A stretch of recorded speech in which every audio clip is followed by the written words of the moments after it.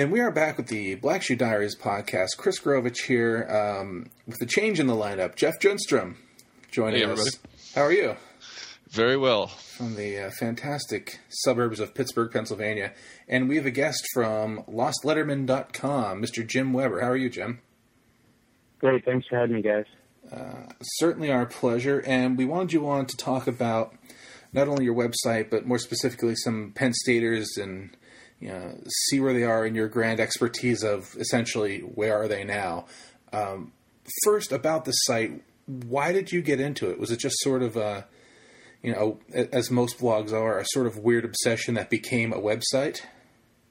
Yeah, I think that's a pretty good way to describe it. I mean, I've always been a college football and basketball nut, having gone to Michigan, and, there's a lot of sites out there that already cover their schools. So there was MGO Blog for Michigan, there's Black Shoe Diaries for Penn State, 11 Warriors for Ohio State. So I thought, I can be a college football and basketball site whose niche is to look up where former players are now that, people remember so well, but, as high profile as they were just a couple of years ago, they just kind of vanish either after their college playing career or if they're lucky enough to go on to the NFL, they still kind of fade into obscurity when they're done playing there as well. And it is very interesting in the sense that it's unlike professional sports where, you can follow someone's career. Generally, the people that stick out in your mind the most, you can follow them for 8, 10, 12, 15 years sometimes. College, the turnover is so amazingly quick that you can sort of lose touch with guys very quickly. And it's easy to see, or it's interesting to see how they sort of spread out in the world, what kind of jobs they end up with, all sorts of, things like that. Let's get into some Penn State guys because I know you have a few for us. What's your most, shall we say, odd Penn State story that you can give us? Yeah, well, I think the one that stands out to me because he's just so recognizable is Ki-Jana Carter, who, I grew up in Central Ohio, so I remember when he picked Penn State over Ohio State, we were crushed by it. And then to get drafted by the Bengals, it seemed like a dream come true, blows out his knee on one of his first preseason carries, and ends up not having the NFL career that people expected. Now, for him to be down in South Florida running his own sanitation company and sterilization company just seems so far out of left field. I mean, there is actually a tie-in to his NFL career because he had a staph infection during his time in the NFL, just another medical ailment for him. But he said that it made him think a lot about how unsanitary medical devices and just stuff around workplaces are. So, he made this company to sterilize work equipment and things like that so that people, don't get sick, don't get things like a staph infection. And I think that there's certainly a market out there. I mean, if you think about pro teams, you hear about these horror stories or the thing that happened out in Iowa with all the guys getting sick, or even just employers where, people get sick and you end up getting sued for it, then you could be out, hundreds of thousands or millions of dollars. So, stepping back a little bit, it makes a little bit of sense. But when you just hear Ki-Jana Carter run his own sterilization company, it just kind of hits you like out of the blue. And I'm fairly sure that Penn State uses a lot of his products. And I'm almost 100% sure that I had read a story recently where he had come back to campus and was actually not necessarily selling, because I'm sure it wasn't exactly a hard sell for him to yeah, right. to get his products in the door. But it's great to see guys like him doing well. And, that's sort of my Ki-Jana's college career is sort of my wheelhouse in my years in college. I was there from 94 until 98, and that 1994 Penn State team was just, oh God, just thinking about that offense was amazing. How did you, Mr. Jim Weber, as a kid growing up in Central Ohio, go to Michigan? Yeah, I actually grew up a Buckeye fan, and I just, I applied to Michigan not really knowing where I wanted to go to school. And when I visited it, I know a lot of people say this, you just kind of fall in love with the place as soon as you get to the school. A lot of people where they end up going. So it's funny because my freshman year was 2000, and, we beat John Cooper that fall. And then the next year they hired Jim Tressel, and we essentially haven't won since. So I've taken my punishment for pulling a Benedict Arnold on Ohio State. But I do think it's interesting when you talk about, you're always interested in the guys that you were in college with. And that's what I've noticed is that people that come to the site, they always want to know, hey, where's that guy that, I grew up watching or was in school watching. So, I'm always kind of interested in where's John Navarre or Chris Perry. And, John Navarre is working in a steel factory in Wisconsin. And that's just kind of like one of the classic where are they now stories that, I guess it probably doesn't seem that out of the blue that John Navarre works at a steel factory. That probably actually sounds just about right to a lot of people. But it's just kind of mind-blowing to think that, a decade ago, this guy was leading one of the best programs in the country, and now he's, just like us. And he collected a few NFL checks, too, along the way. Yeah, he did. But, one other guy I want to mention that was there while you were in college is Curtis Enis. I mean, that's another fascinating story. I think people are also really interested in the NFL bus because you just never know which way it's going to go. And Curtis Enis laid so low for so long. I remember, he's another guy that was from Ohio, and I couldn't really get a read on what he was doing when I started the site about 2 years ago. Then, word got out that he was a police officer in Ohio, which was, just phenomenal that Curtis Enis ended up patrolling the streets as a cop. And then he actually ended up becoming a high school head coach in the Dayton area. But then a whole bunch of controversy started last fall because people came out and said there was an allegation that Curtis Enis asked for sexual favors while he was in uniform. Then he came back and said that it was part of like a sting operation or something like that. So then it became a war of words between Curtis Enis and this woman. Obviously not an ideal situation for a school district that, has hired this football coach, and he's doing pretty well. So, they don't want to let him go, but you obviously don't want something like that hanging over your program. So I find it fascinating that, 13, 14 years after he played his last NFL football game, he's still, around the football field with lots of controversy around him, which just seemed like that was his entire NFL career. Jeff, who are some guys you'd like to hear about?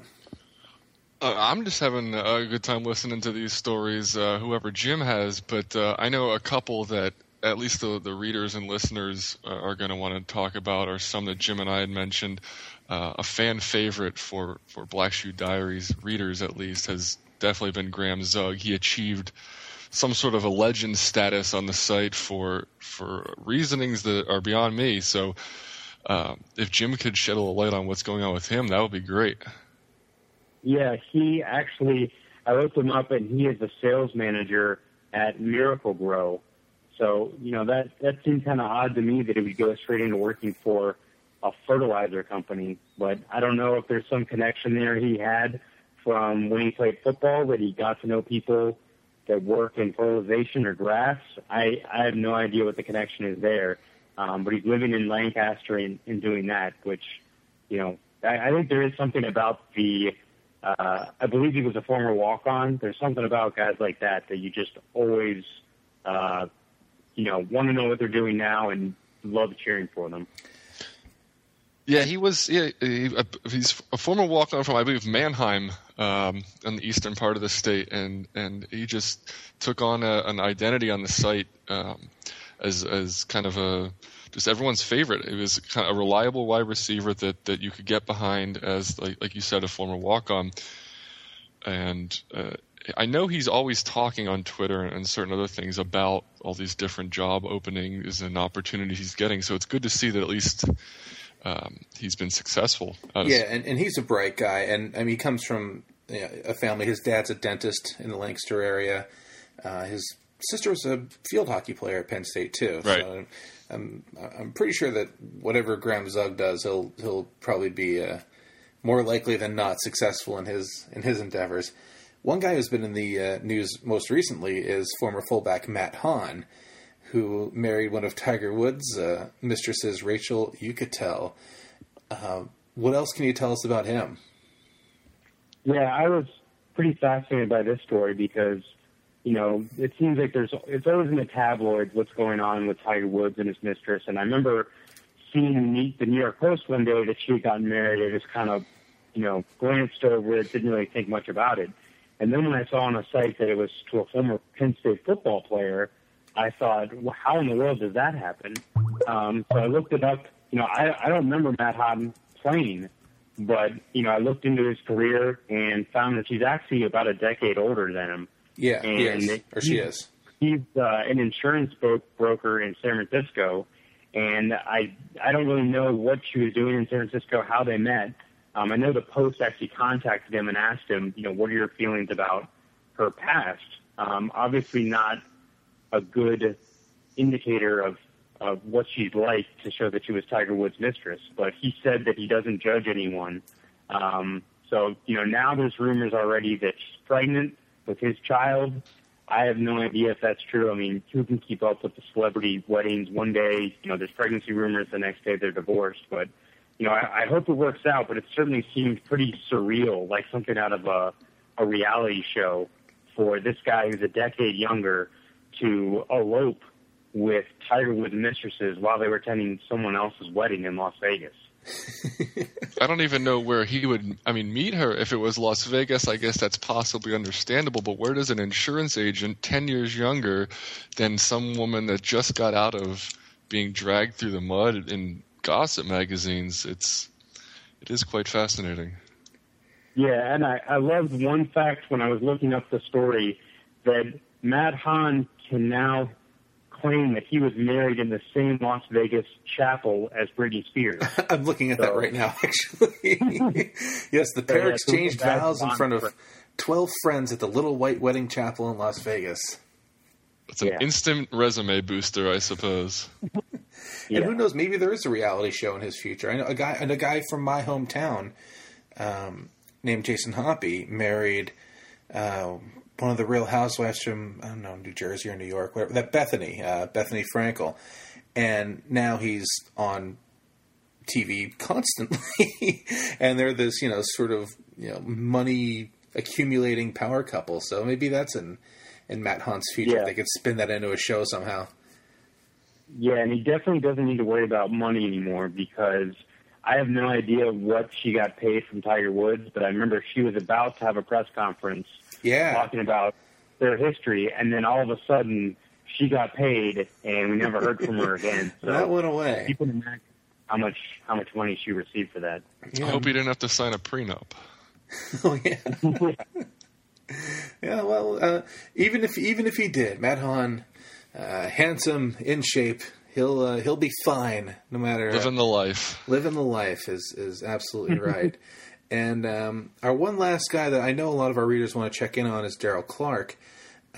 Last we saw him, he was sort of bouncing around some of the secondary leagues like the CFL and the UFL, which I believe is now defunct.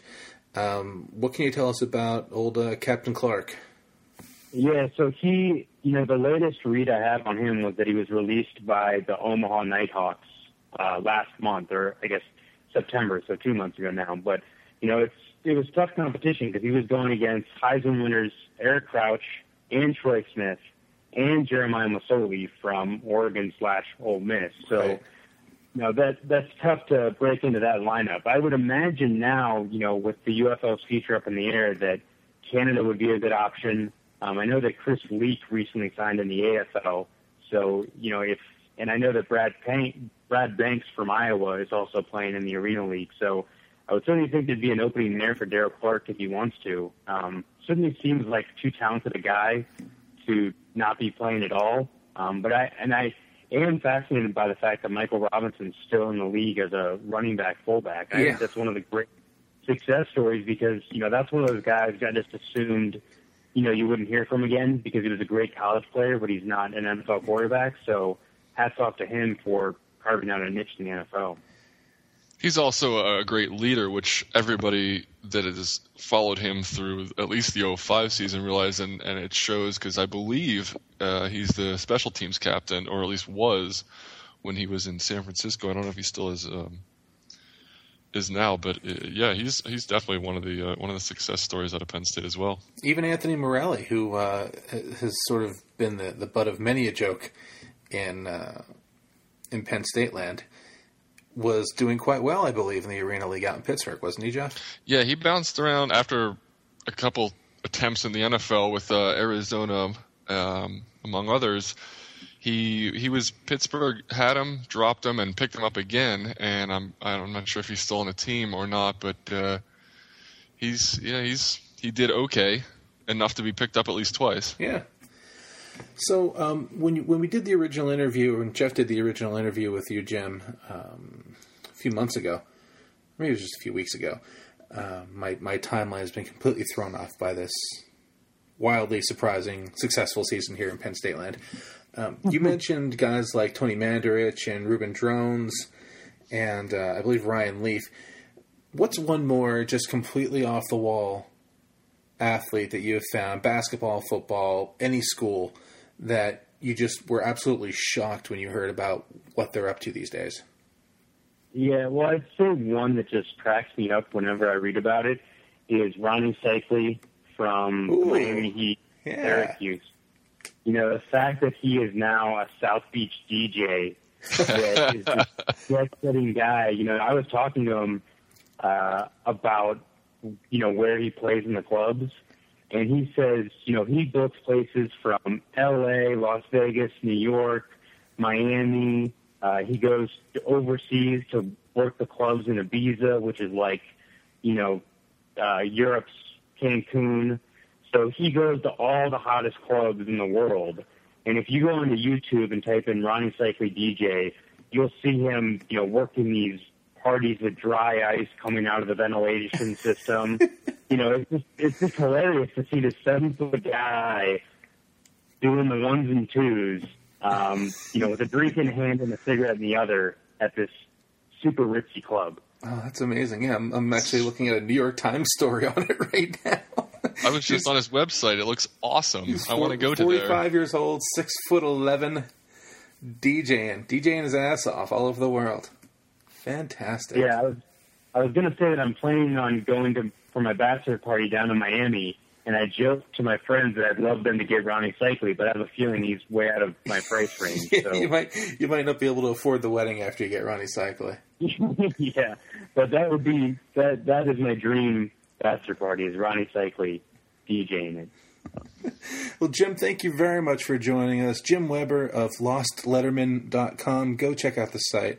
You will spend hours and hours and hours sifting through the database there and finding stories that you will never believe and never be able to convince your friends are actually true, much like Ronnie Cycli, 7-foot international DJ sensation. Jim, thanks a lot for joining us. Thanks for having me, guys. Thanks, Jim.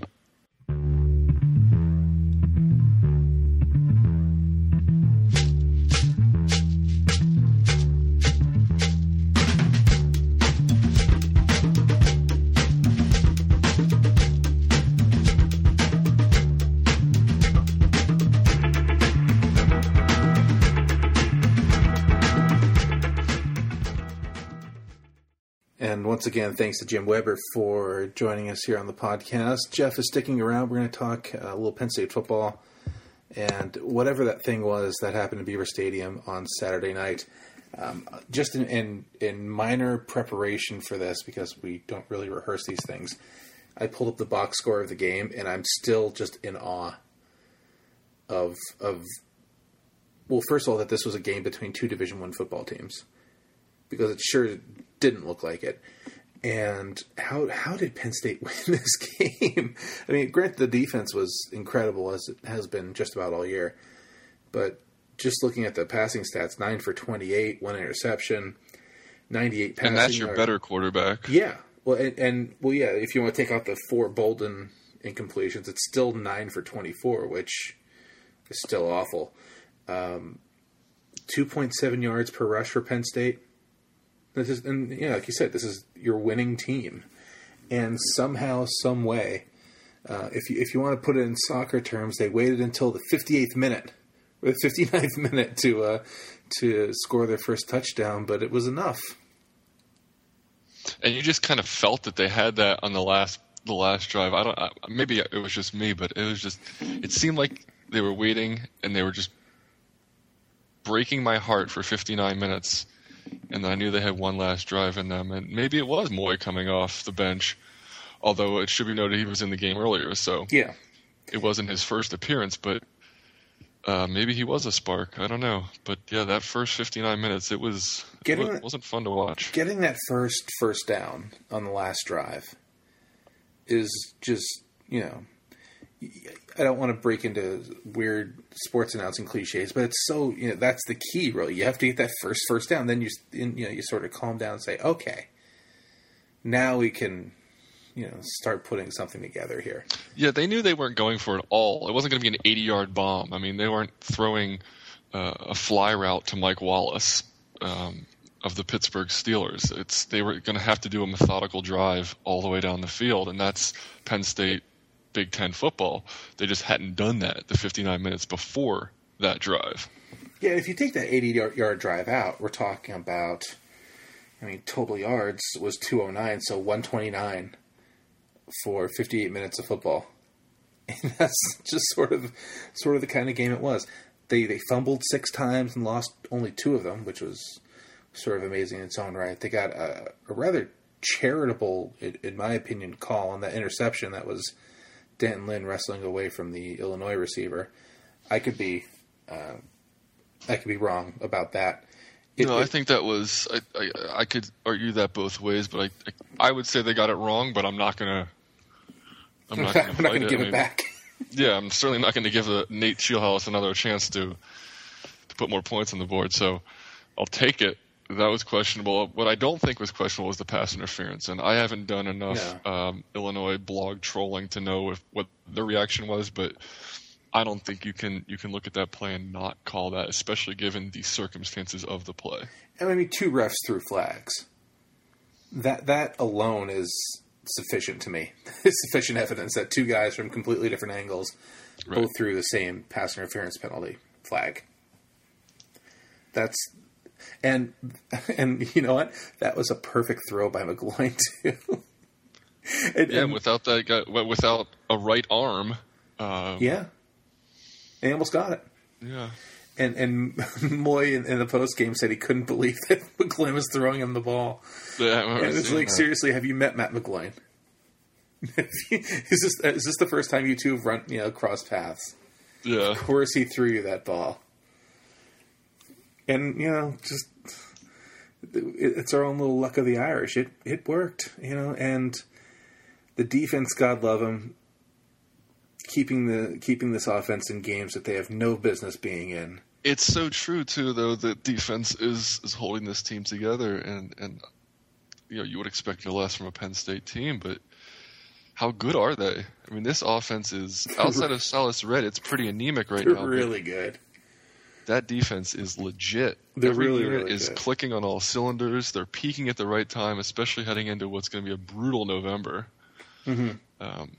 And to think that they're doing it without their best pass rusher, not their best pass rusher, the best edge pass rusher, right, and their best linebacker is, it's mind-boggling. It's astounding. It really is. I mean, they did lose. You can argue that Mowdy was the best player on the team. You might not be right, but you could make the argument between him and Devin Still and Silas Red. It's amazing that the defense has even held it together this long, and they've been pretty lucky with no severe injuries besides Mike Mowdy.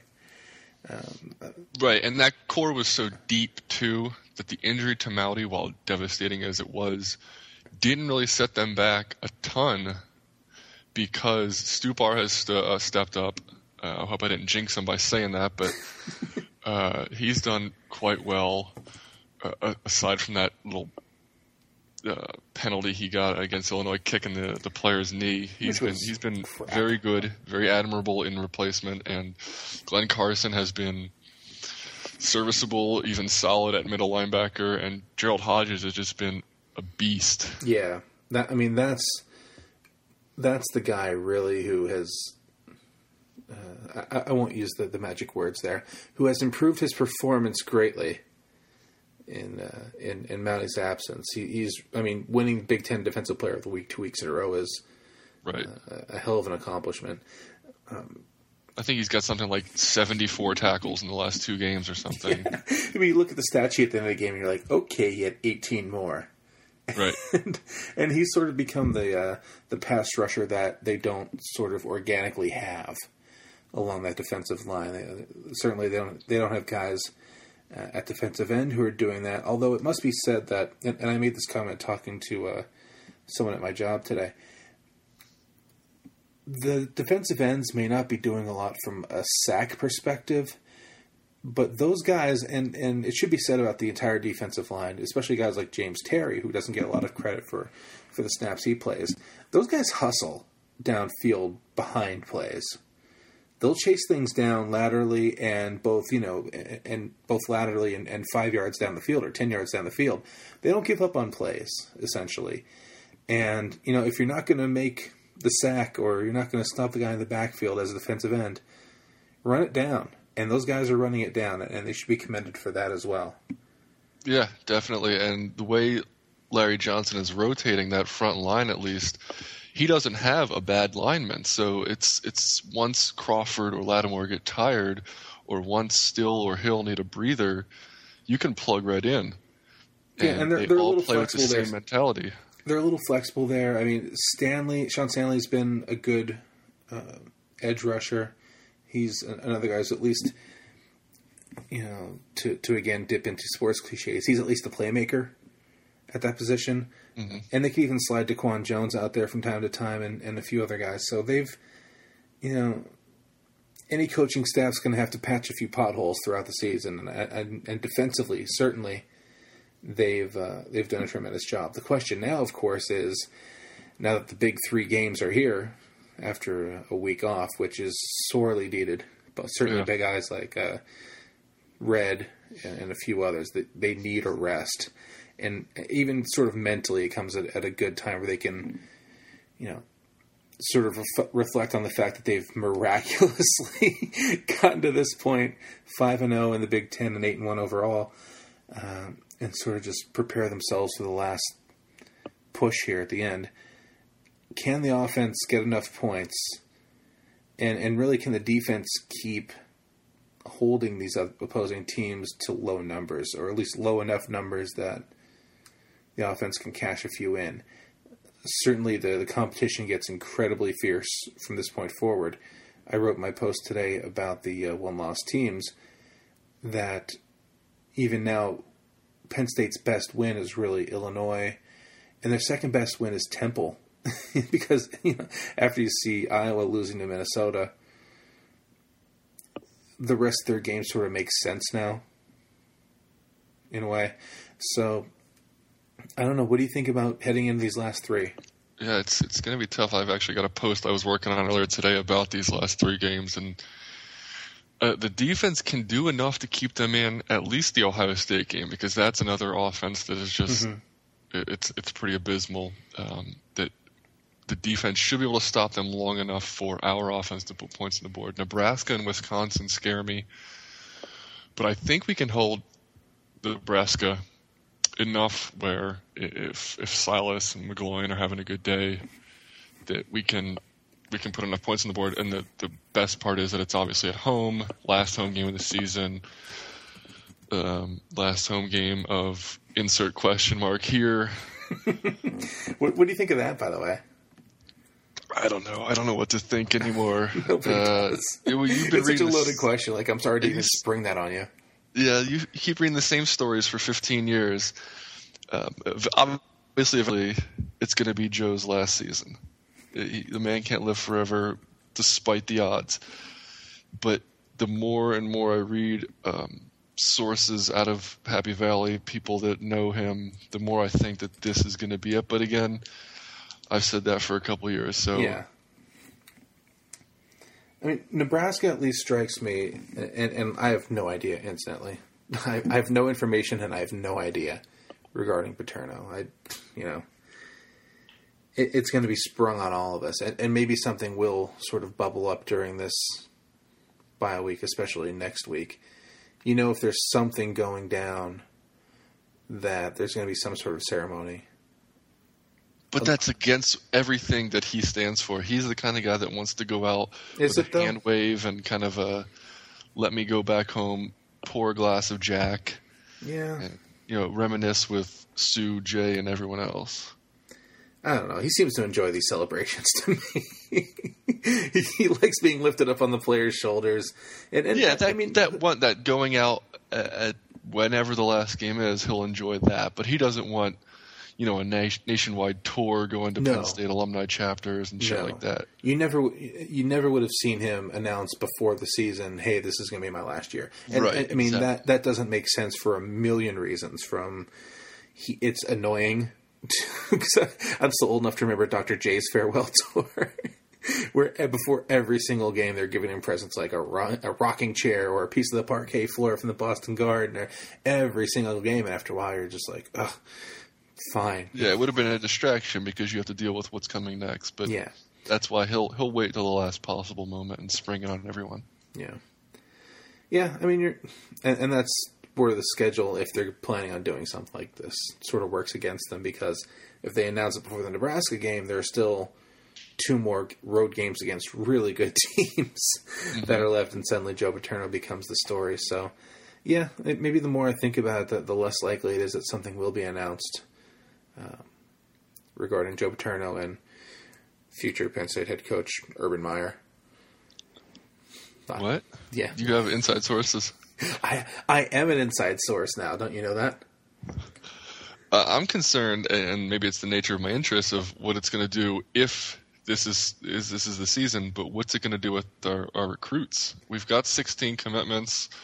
We've got our guys out there hitting the turf or the pavement, as you will, with some important ones like Noah Spence, but if Joe says that's it in December or January with a month before National Signing Day, what does that do? I don't think you lose anybody when you bring in a guy who won 2 national championships. Well, that's assuming that Urban Meyer's the guy, but what if you don't have a coach named? What if Joe steps down and Curley and Spanier go through their search? Do guys who maybe were on the fence a little Rolodex. bit? Yeah.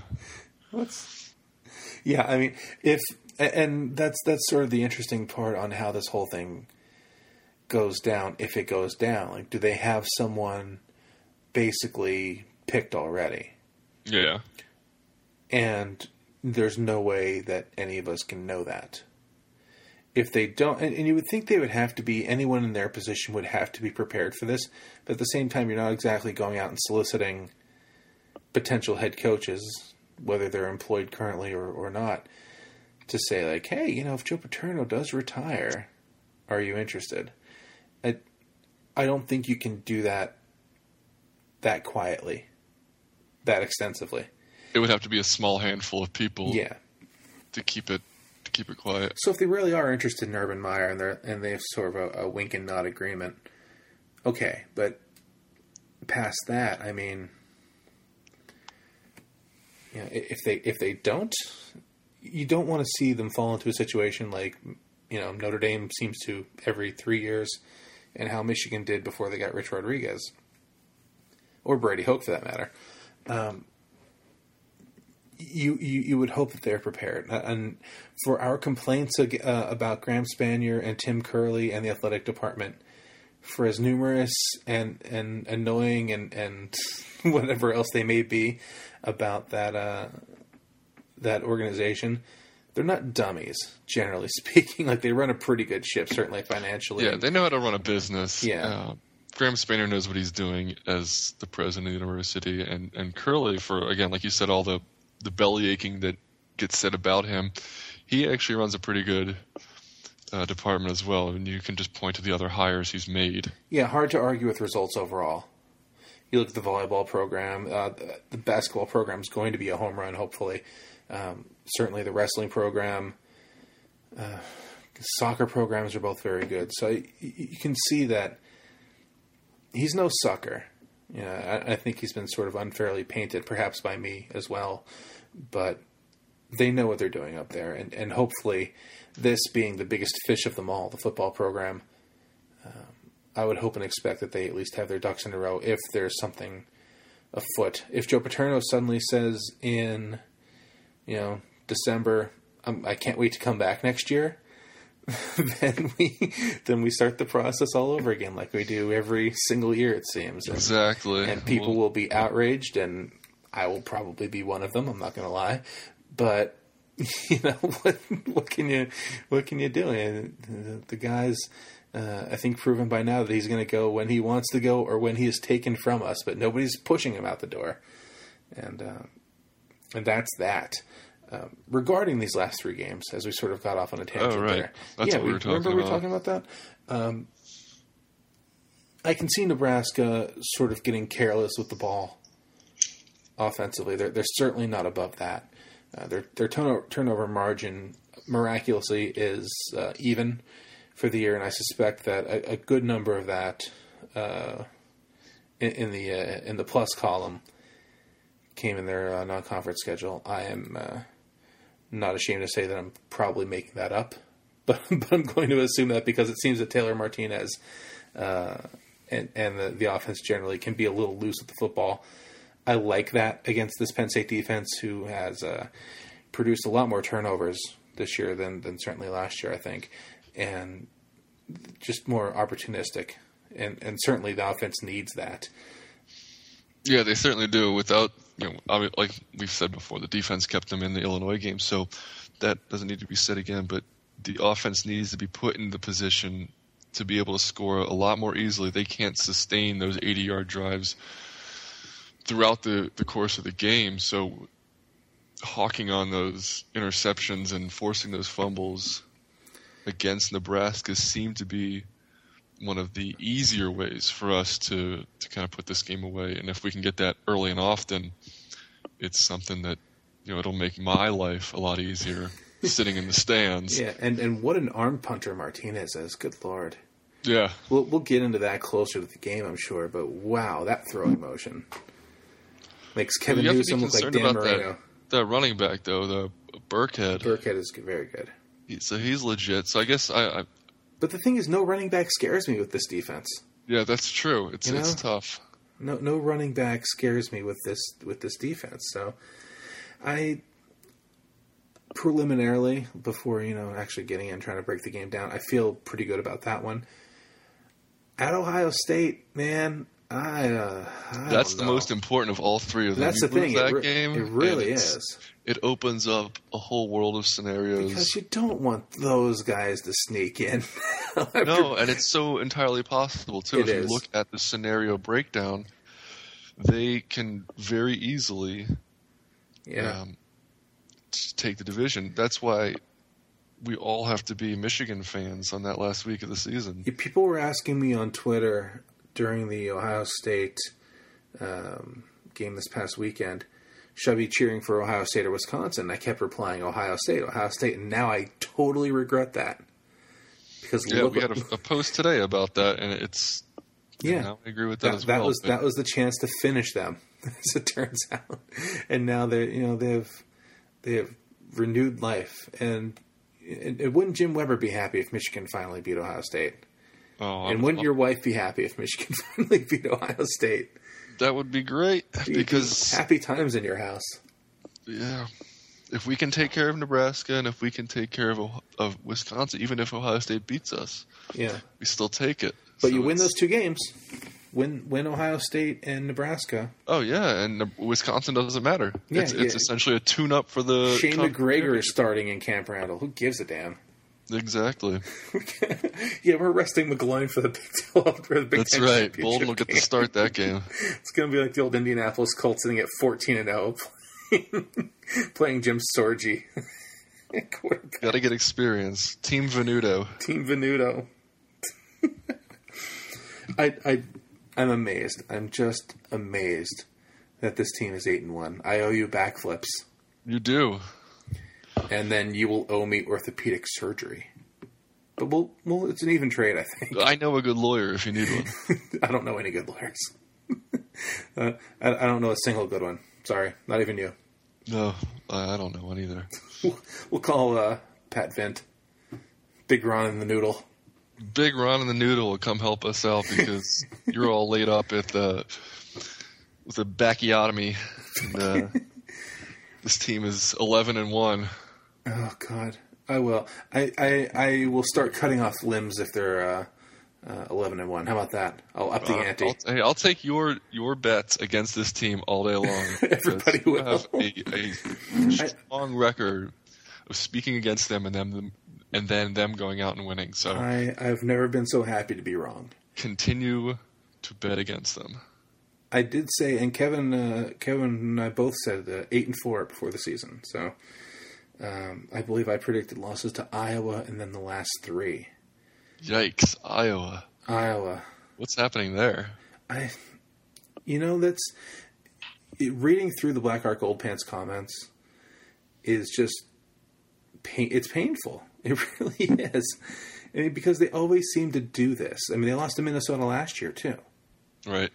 And they finally broke through against Northwestern this year, but those are the games they lose, and that's, as a sort of side effect of that, that's what drives Penn State fans crazy about always losing to Iowa, at least before this year, is that they always played, before this year, their best game, it seemed, against Penn State. And Jim mentioned something about Lloyd Carr's dominance over Penn State, and it's sort of this. I mean, they're sort of the same coach, aren't they? These games where it sort of evolves into Joe Paterno versus another stodgy 3 yards in a cloud of dust man ball coach. They all sort of had a pattern, whether it was Tressel or Carr or Ferentz, that if you try to win games 10-7 all the time, those guys were able to do it against Penn State.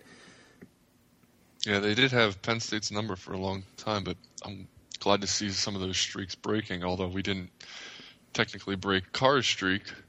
No. It took a dumpster fire in Ann Arbor for us to break that, and apparently a poor Iowa team for us to break that streak. So I don't care how it happens, as long as there's W's on the season report card, I'll take it. Much like our 2011 season, as ugly as it may be. That's right. It's the W is all that matters, and that's all the BCS computers see. Yeah. So the ugliest dog in the world can still be cute to somebody, and this is our cute ugly dog, the 2011 Penn State Nittany Lions. The cute ugly dog. Cute ugly dog, and just want to nuzzle up with it and pretend it's not look it in the face. Yeah, not look it in the face. This conversation can now go a number of ways. So let's just end it here. And thank you for filling in for Kevin. And let's do this again sometime. Absolutely. All right. See you later. See ya.